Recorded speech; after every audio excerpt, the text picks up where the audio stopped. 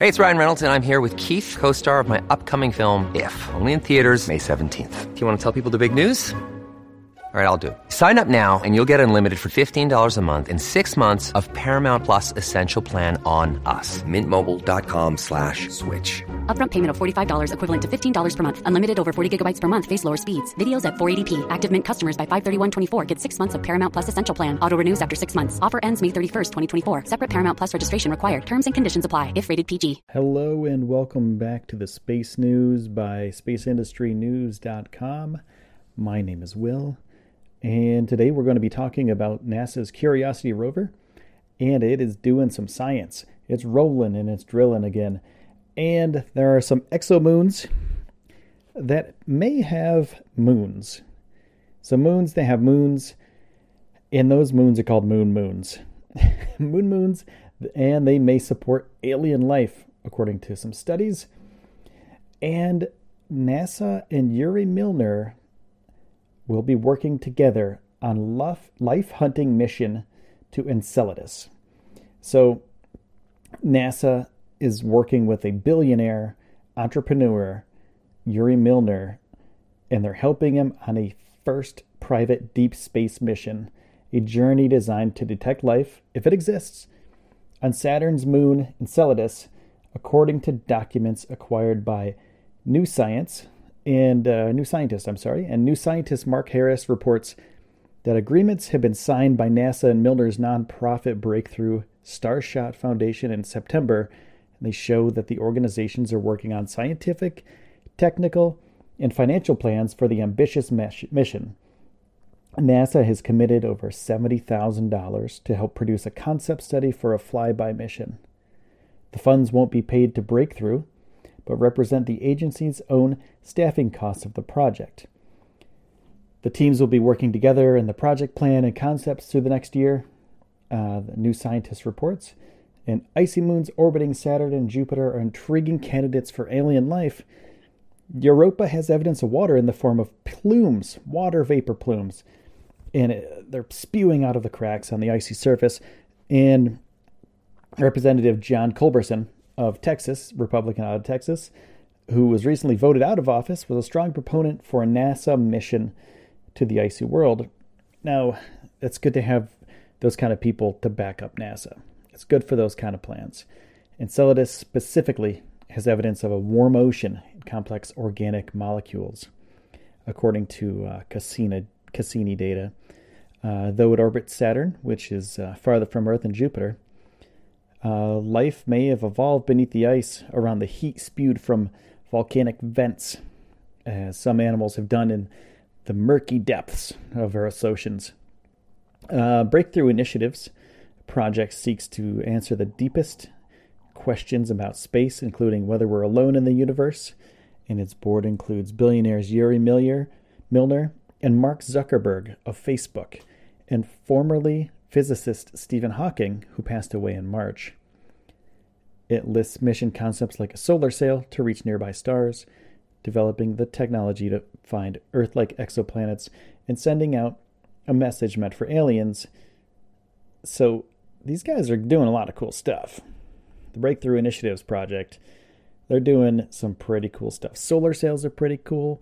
That's some transport mechanism. They're going to go to nearby stars if they get it fixed and working. And they're going to develop technology to find Earth-like exoplanets and send messages meant for aliens. So that's pretty cool stuff, man. Think about that. Like, if that all works out, that's going to be pretty freaking sweet. So, yeah, I'll keep you updated on that stuff when it comes out. So Mars Curiosity rover, it's rolling and digging again. And it's doing some science. So after suffering a couple technical glitches that put Curiosity rover off its duties on Mars this year, the Explorer seems to be back in full health. And it's been driven to a new site and drilled the sample hole, according to NASA. And that hole is its 18th successful drilling assignment. And it targeted a type of rock geologists with the mission have been eyeing for more than a month. But it failed to successfully drill at a previous site. So now it's up and running. It's moving, it's shaking, and it's drilling. So the drill has been out of commission between late 2016 and this May as engineers have addressed a problem with the instrument, but it's back and it's drilling cool stuff.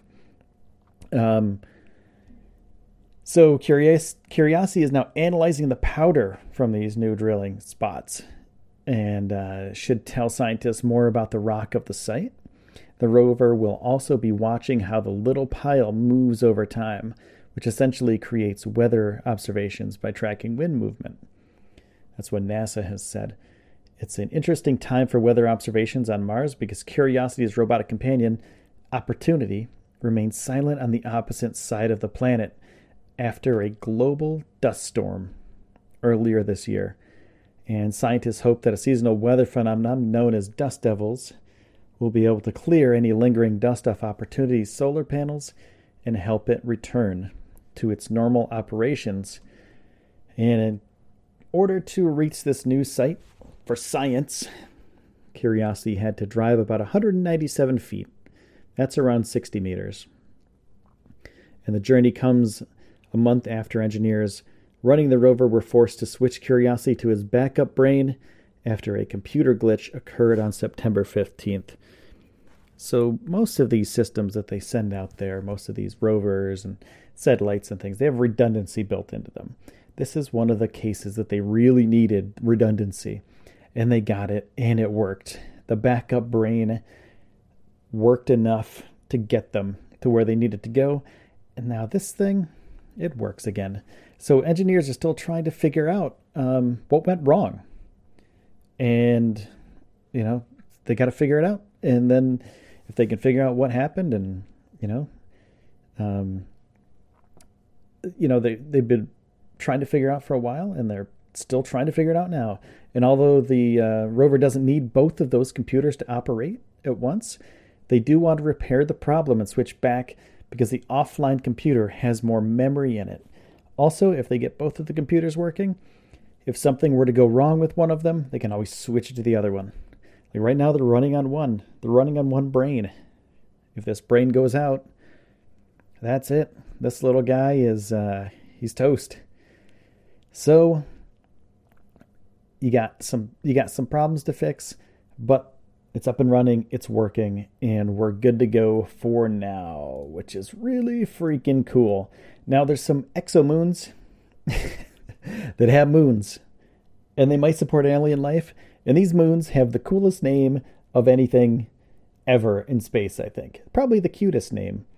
These exoplanet moons, or these exomoons, could have moons, and those moons are known as moons. Moons. And astronomers think they may have found the first moon circling a planet beyond our solar system. One researcher is looking at what the weather might be like on that moon. So astronomers have said they've zeroed in on what could be the first moon seen orbiting a planet in another solar system. This potential exomoon is the size of Neptune and is circling a Jupiter-sized gas giant called Kepler 1625b. There's such a massive satellite around Kepler 1625b, it'd be far larger than any of the dozens of moons in our own solar system, leading one researcher to consider whether the exomoon could have a moon of its own. And Duncan Forgan from University of St. Andrews in Scotland said, this exomoon would be sufficiently large to stably host its own satellite. So basically what he's saying is, this giant satellite, could have its own satellite. This exomoon, moon of an exoplanet, could be big enough, could have enough gravity, and have enough mass that it could have its own moon. So this moon of an exoplanet could have a moon, so that moon would be called a moon. Oh, man. So that's, when he found it, it sparked a discussion of a new category of celestial object. A moon or a submoon. I think moon is a better term. I mean, come on, you gotta have some fun out there. You're in space doing cool stuff.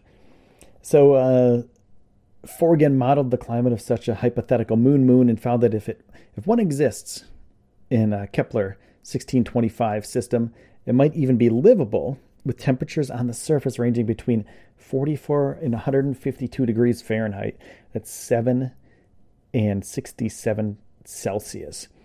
And Forgan said, if large exomoons are found in the universe, this raises not only the prospect of moons, but habitable moons.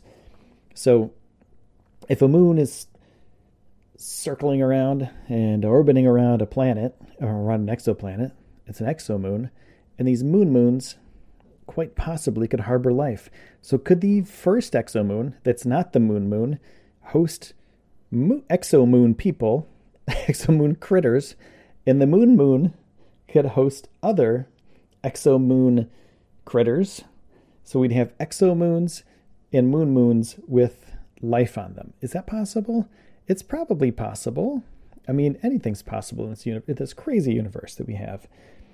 So, so this temperature range of Forgan's model finds for the hypothetical moon, it could require some pretty strong air conditioning to keep humans comfortable during the hottest times. But if they do some more studies, do some more analytics, and do some more modeling, the hottest times are going to be really hot. But it's a very preliminary estimate right now of what the moon climate might be like. So if they do more modeling and they figure out, hey, maybe this is habitable.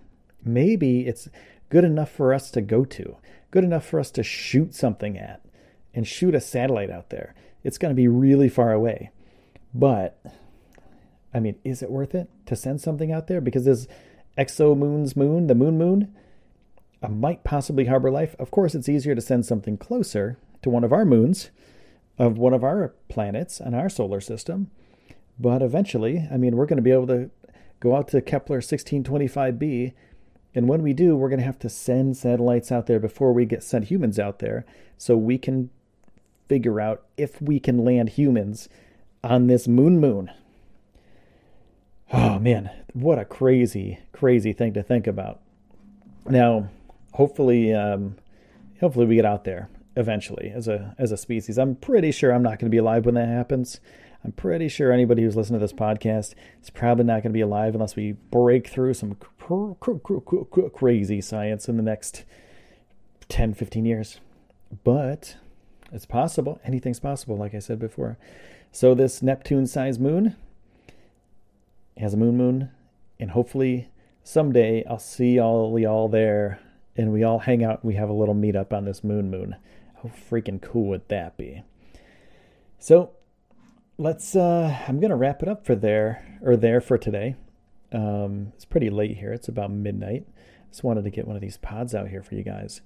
So I want to say thank you for everybody that's been supporting the pod, everybody that's been donating. You can find the link in our description of where to donate. And you can also, the best thing you can do to support the pod is to give us star rating on Apple iTunes or any of the podcast platforms that you listen to. Give us a rating and give us a comment. That stuff really helps. Tell your friends, share it, whatever. Post on your blog or Twitter or wherever you want to post it. That stuff helps a ton. We're getting more and more listens every day. This thing is growing thanks to you guys. So this is all your fault. Basically, this is all you guys. I just do these things for fun. So I appreciate you guys and all your help. And I will bid you a fair night. And always enjoy yourself. Keep looking up, as Neil deGrasse Tyson would say. And good night, everybody. Signing off for the Space News. This is Will, and I will see you next time.